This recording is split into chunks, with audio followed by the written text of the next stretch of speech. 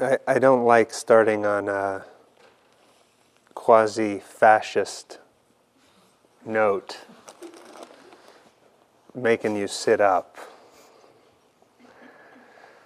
But we're doing something together, actually.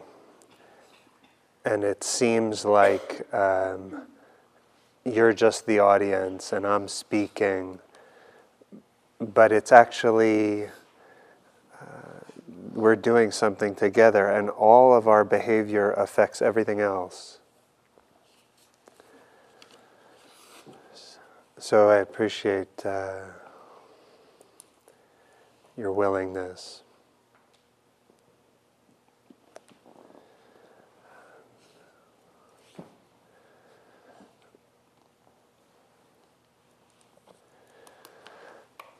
One of the things I remember about being a teenager was that adults didn't understand. That was like the defining characteristic of an adult. They don't actually know what's happening in my life. And now I am an adult, and you are teens. And I hope I'm not repeating the same problem that I remember. I don't think so, but I hope not.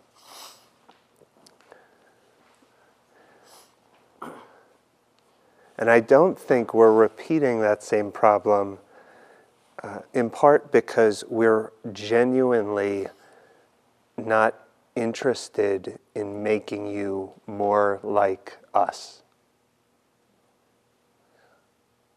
That's kind of what I remember of the dynamic between teen and adult, was adult telling me as a teen essentially how to be more like them. But what's happening here is actually quite different. And ultimately what we're doing is trying to provide a space where you can begin to understand what matters most deeply to you, not to us. And so this path is, we give these kind of standard set of tools and views, ways of seeing, ways of actually seeing experience, ways of understanding our lives. We give you tools, but not so you can find our path, but so you can find your own. And when this practice really starts to develop momentum, as it is for many of you, when it starts to develop momentum, it's almost like it feels like the path was made for us. It's so particular. It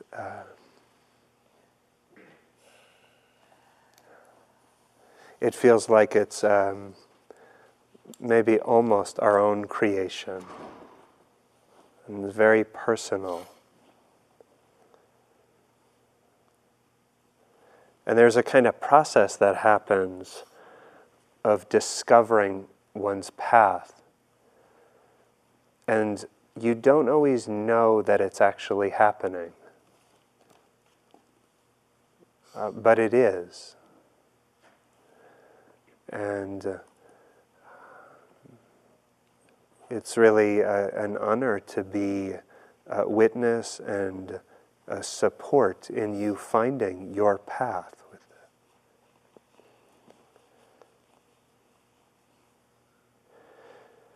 So I wanted to,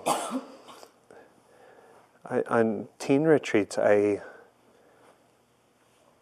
sort of want to have the conversations that I wish I was having when I was a teenager, but wasn't. You know? And I was just longing for some honest conversations. And there really wasn't, even though, things were fine, there really wasn't a place to have an honest conversation about what it's like to be alive. And so tonight I wanted to initiate some of those conversations and reflect a bit on some of the things that I didn't hear when I was your age, but was wanting to hear. And in a certain way, mindfulness is it's like an honest conversation with ourselves. Does that make sense? It's like maybe you know that experience of talking to somebody who's really has a lot of empathy and listens really well, and sometimes you know how you can just go and talk to them about something and they don't do anything and they don't change anything, but somehow at the end of the conversation everything feels different and lighter. In a certain way, mindfulness is, we're having that kind of conversation with ourselves.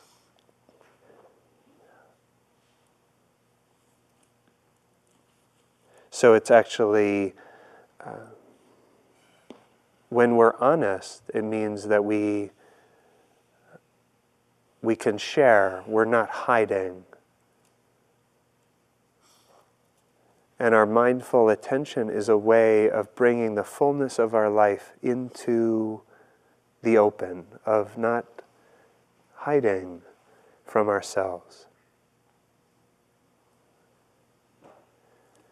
And in that honest conversation, we can begin, as Sarah said, as Dawn was saying tonight, to really have our own backs.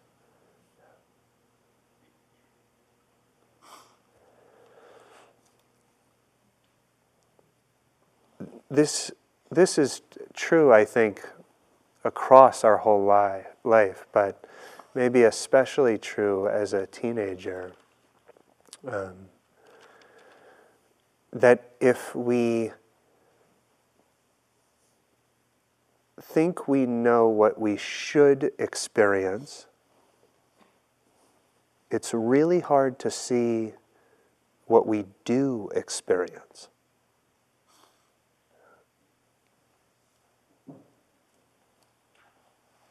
We have all these kind of rigid ideas about what it's going to be like to be human, and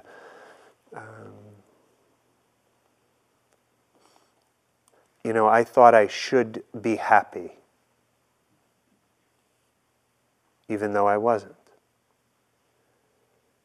And I thought I should know who I was, even though I didn't. And there's a kind of weight of that should that makes it actually hard to pause and look at what I really am experiencing. And so we want to be really careful how the shoulds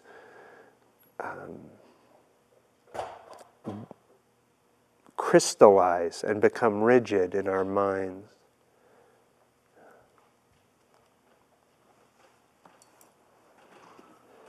So the question here, the question at the heart of this practice is, what is it like to be human? What is it actually like to be human?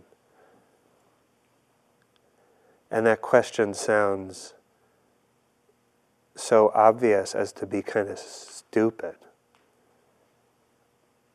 But I would say that until we actually pause in the way we're pausing together this week, we don't really know what it's like to be human.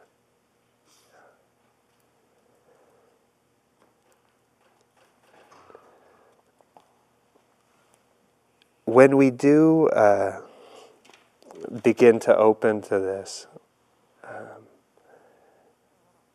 what is it actually like? The word that comes to mind is intense. It is so intense being human. And nobody tells you that. Like, nobody told me when I was like a child or a teen or something, like, you know, Matthew, this whole human thing, it's super intense. So just be ready for it to be amazing, and it to break your heart, and it to be confusing.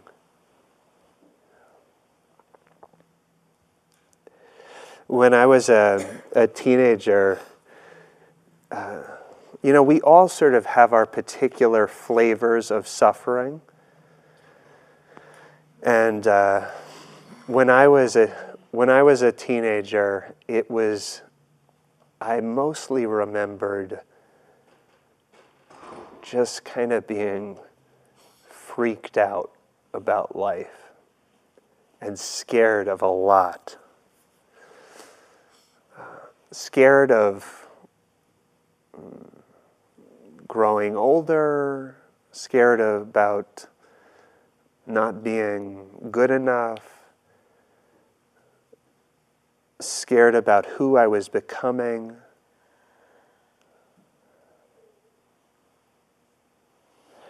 I remember specifically the fear of about not being smart, and just that single fear oriented so many years of my life, because as a way of, I was so afraid actually to fail that I just sort of skipped out on the whole. I just opted not to basically exert myself, not to take the test, because I was too concerned about what I would see. And I remember being the whole realm of sex and sexuality was at the same time fascinating and frightening. And it was like one of the biggest things going on in everyone's mind, and I remember that so vividly. And I remember that whole realm, which was, to me, it felt like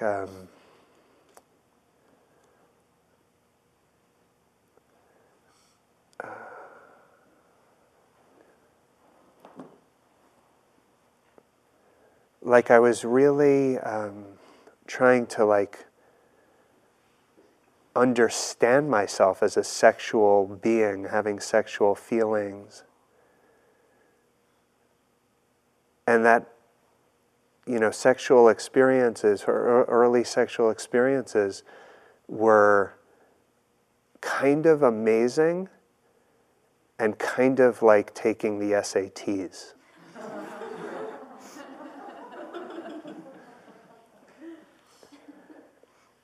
And so there I am, like, and I'm one of the kids who is like supposedly happy, you know.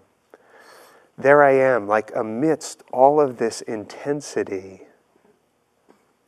and I'm just like, why aren't we talking about this? Like, why is nobody saying this?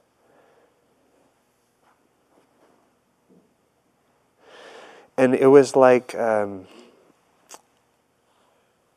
everybody walking around was sort of pretending like it's not a big deal to be human. But it's such a big deal. It's such a big deal. And we're all like playing it cool, and we brush our hair, and you know, we look kind of dignified, right? Look at us, upstanding adults. Totally dignified. Marv's hoodie, I don't know, but he's a professor, so that makes up for it.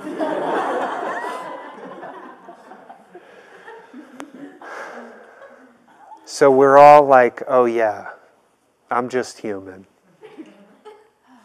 right? But it's not like that inside. We have these bodies that are so sensitive. These hearts that move with the whole world.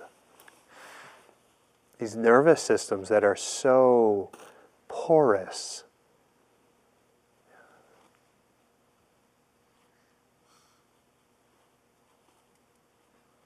And part of our practice is making sense of this intensity.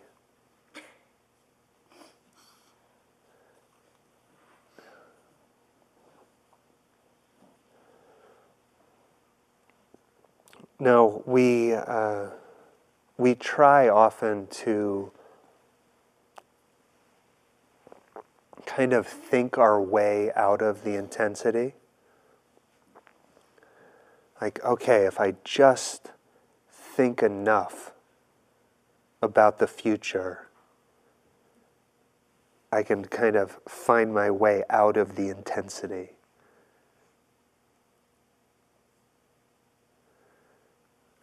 But the intensity is not personal. It's not specific to you. And it's part of being human.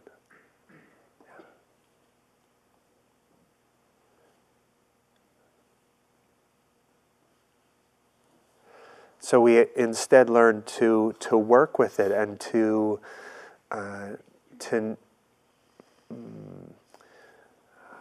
not be looking for some place outside the intensity. But it's more like we get accustomed to the changingness of life. The heart starts to relax amidst the changingness of life.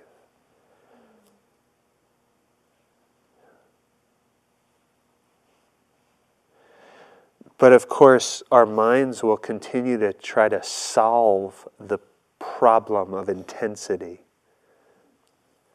And the mind is like a problem-solving machine.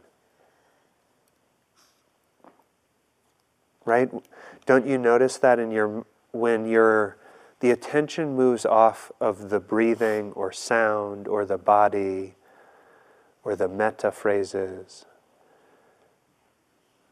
Doesn't it kind of default to solving some problem? Yeah? Real or imagined.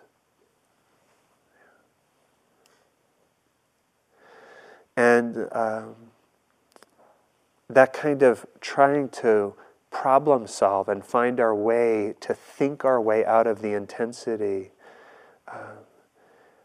is okay, it's natural.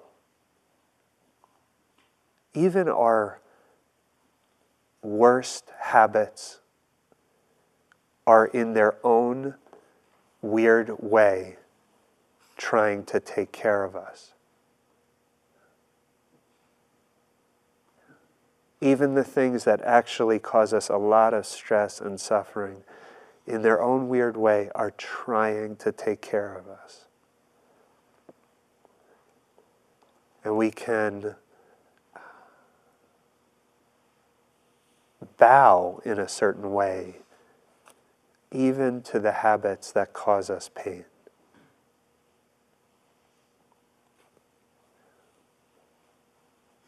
And we can bow even as we make efforts to transform those habits that cause trouble for us.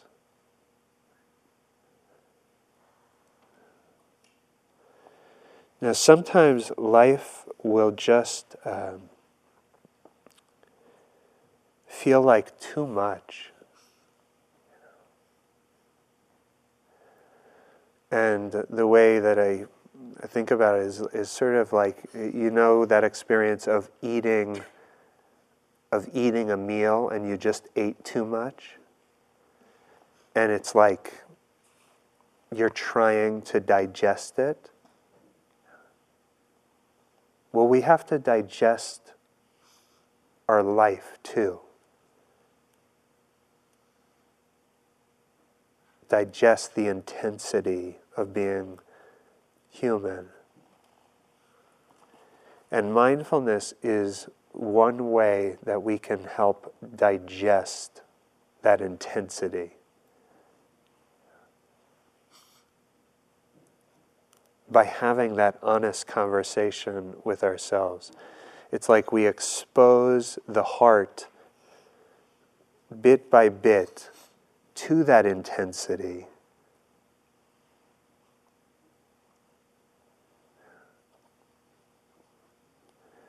And in that process, it's like we can begin to relax. And the intensity doesn't stop, but our inner life starts to feel more and more safe. We think about safety out there in the world, and that's real too. But part of what we're doing here is making our inner life more and more safe. So it can feel more and more like a home.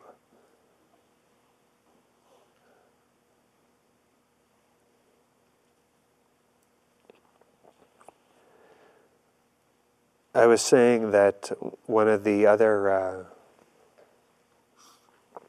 major shoulds in my life during when I was your age, but through adulthood too.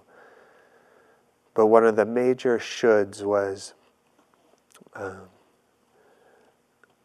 I should know who I am. I should know who I am and what I will become.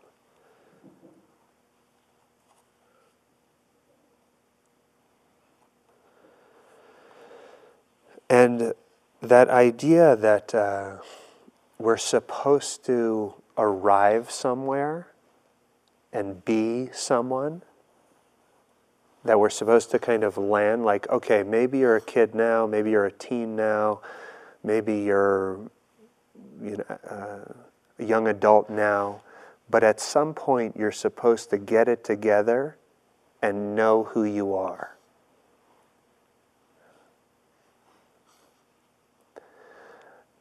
There's one teen who said, I was so touched by a comment, and she just said, I don't know what I want. I don't know what I want.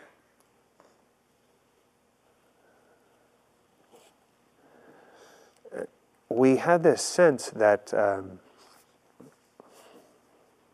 we need to figure this all out, and that maybe grown-ups have it figured out. You know that, how you make pottery, the wheel, what is it called, potter's wheel? Is that what it is? Yeah. And it you're molding the clay and the wheel is spinning, right?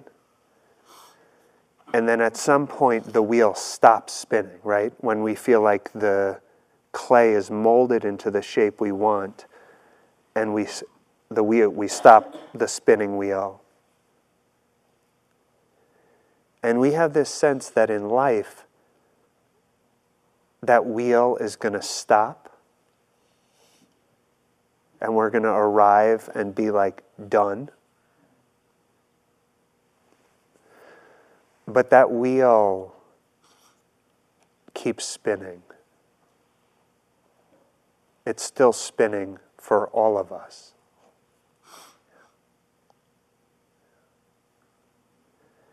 And so you can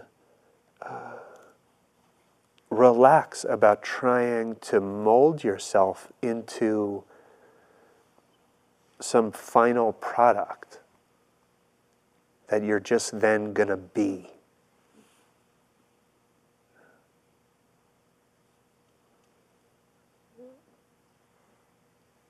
Who you are is a kind of very open-ended question.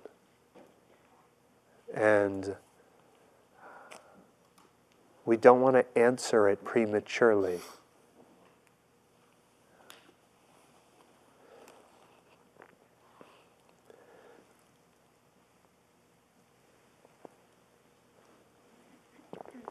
So, another way of thinking about it, you know when the astronauts landed on the moon and they planted a flag, it was like the American flag.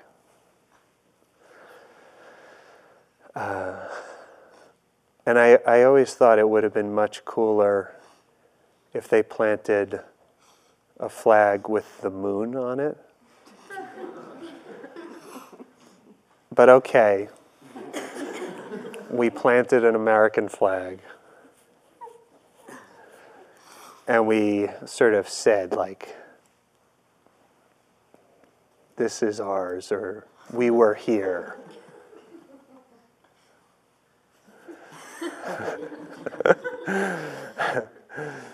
And we don't plant American flags, but we do plant flags. And the flag has 2 letters on it. M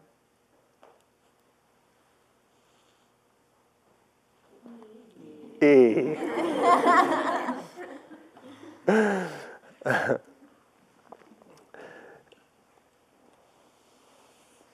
Maybe here. Yeah. Yeah. And we plant these flags in lots of different ways. We plant them sort of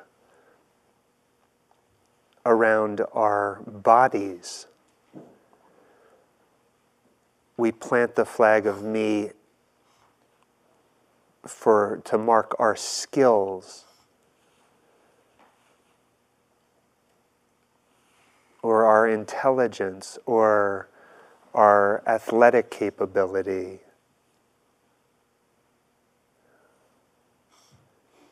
And we do that, we plant those flags and we say, this is me, as a way of feeling safe and good. And there's a part of practice that's very much about developing a sense of healthy self-understanding and a kind of kindness towards oneself and a love of oneself. But that gesture of planting flags means there's something that you then have to defend.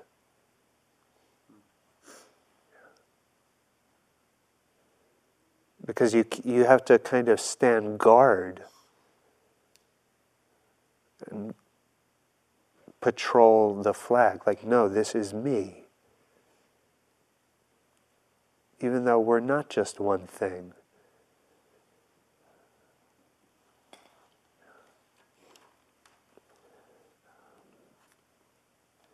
And so part of our practice is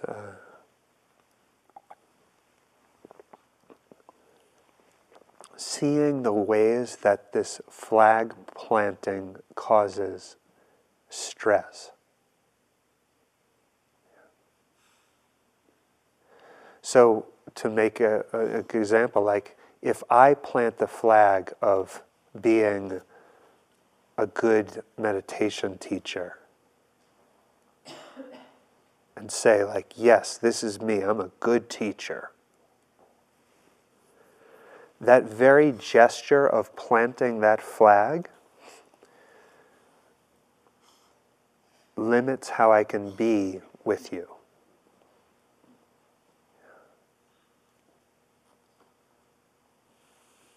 Because then my agenda is much more not to say something useful, but to defend my flag.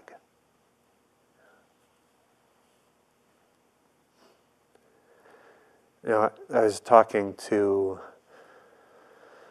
one of the teens about this, and he asked a great question, like what happens when there are no flags? Or maybe should we just plant fewer flags? Or what happens if we don't plant flags?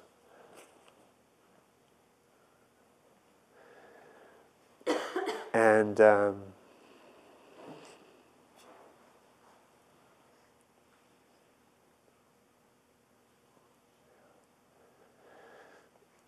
not planting flags doesn't mean that we stop doing what we need to do. It just means there's a kind of fluidity inside so we can adapt to the situation in front of us. That our energy is not bound up in protecting that flag. And what we find quite remarkably is the effect of this when we stop saying, this is me, it actually breaks the heart wide open.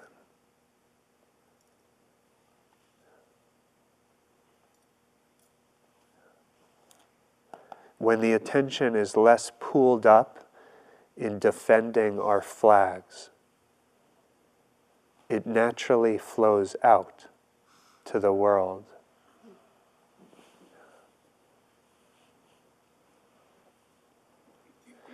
And the human condition becomes more and more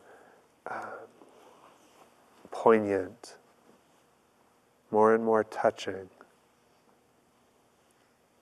And the drama of suffering and happiness becomes more and more visible.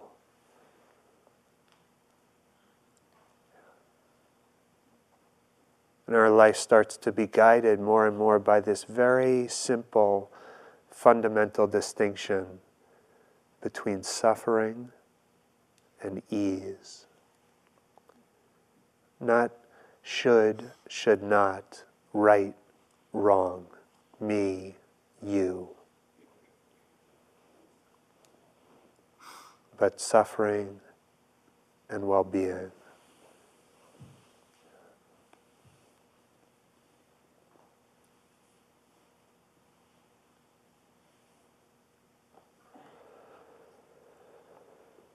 The last thing,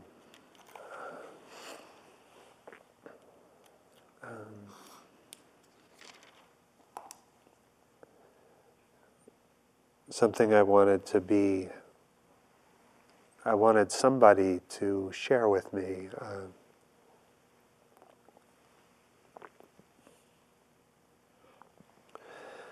That one of the hardest things, especially at your age, is to see people you love suffering.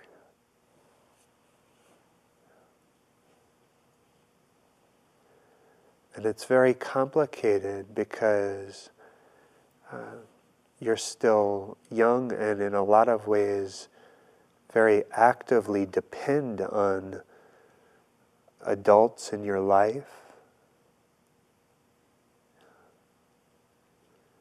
And so sometimes to see the suffering of adults in our lives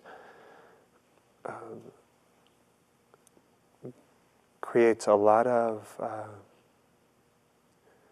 understandably, a lot of fear. Because we feel so vulnerable knowing that their confusion is spilling out on the world. It's spilling out on us.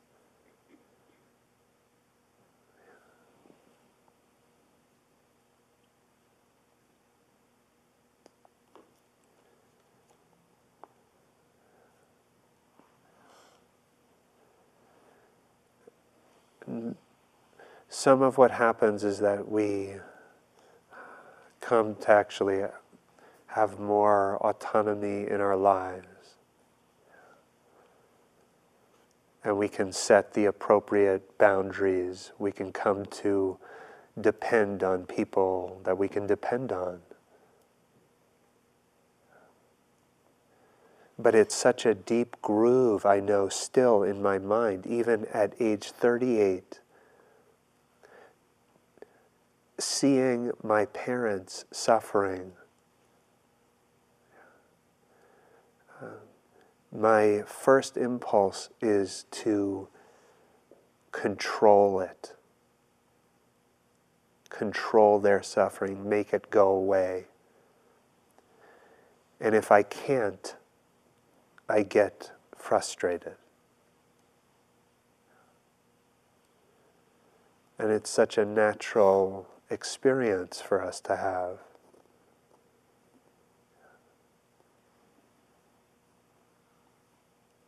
But before we can start with compassion for them, we actually should start, as Sarah was talking about, with compassion for ourselves. As another form of the intensity of being human.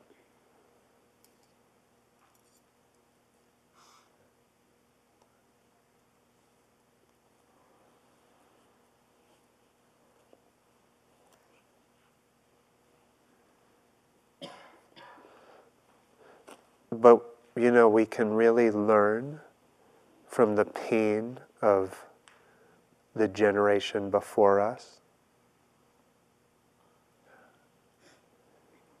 And there can be a kind of vow to suffer less and to cause less suffering.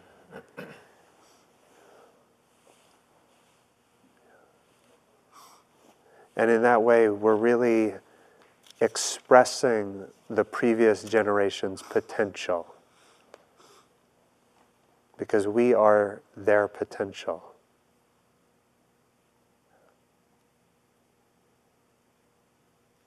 So there's some commitment like, I want to learn from this. I want to heal this.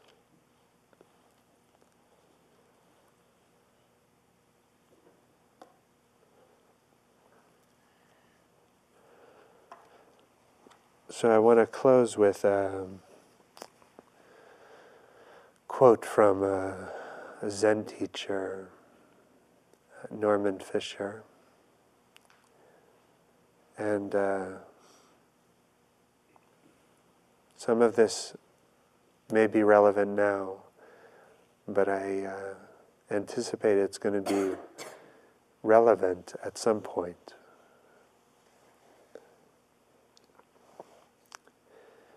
When you actually enter the path and go down the road a little way, and then wake up one day and realize, to your surprise, that you're actually committed to this. When that happens, a whole other life comes into view. You find that you have formed your life literally around the practice, and you actually begin to forget about the life you thought you wanted, the life you thought you were making, the life you were hoping for, or thought you should have been having. Instead, practice becomes your life and life becomes your practice. Practice is no longer something you do to enhance or help it along. It is your life. One day, you kind of realize this, and you lose the life you thought you wanted, or the life you thought you had. But this is very liberating. This is really great. It's wonderful to disappear into your practice. It's wonderful not to have to worry anymore about being somebody or something, which is such a struggle. And you no longer have to work overtime to avoid life's difficulties. People work their entire lives to avoid life's difficulties, and they're never successful at that. You can give up that effort altogether. You don't have to defend or protect yourself anymore. This is great. I can't tell you how great this is. It's not dramatic. It's not colorful. It's not a big deal. It's very subtle. Maybe nobody even notices.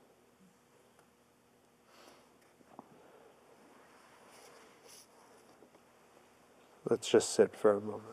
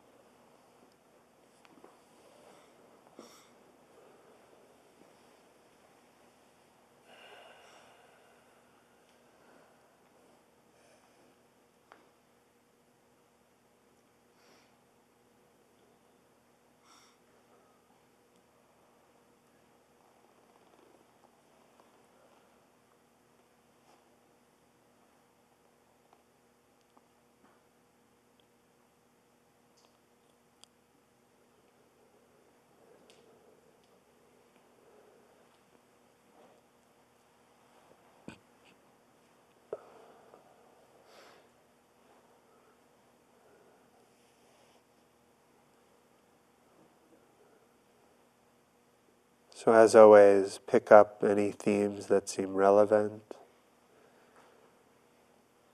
and leave behind all the rest.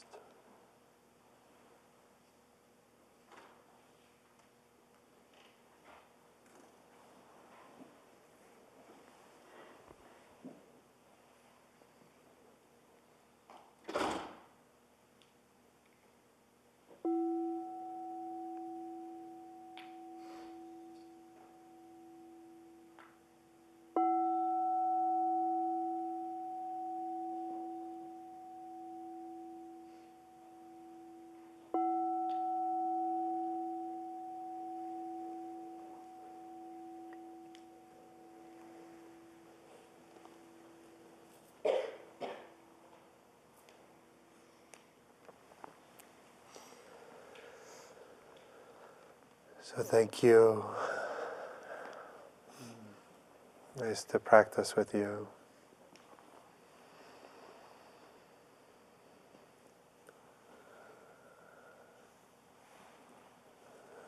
So should be snacks there and small groups at 8:30. So enjoy your time together.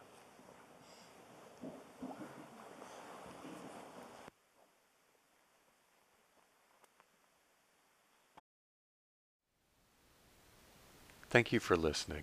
To learn how you can support the teachers and Dharma Seed, please visit dharmaseed.org/donate.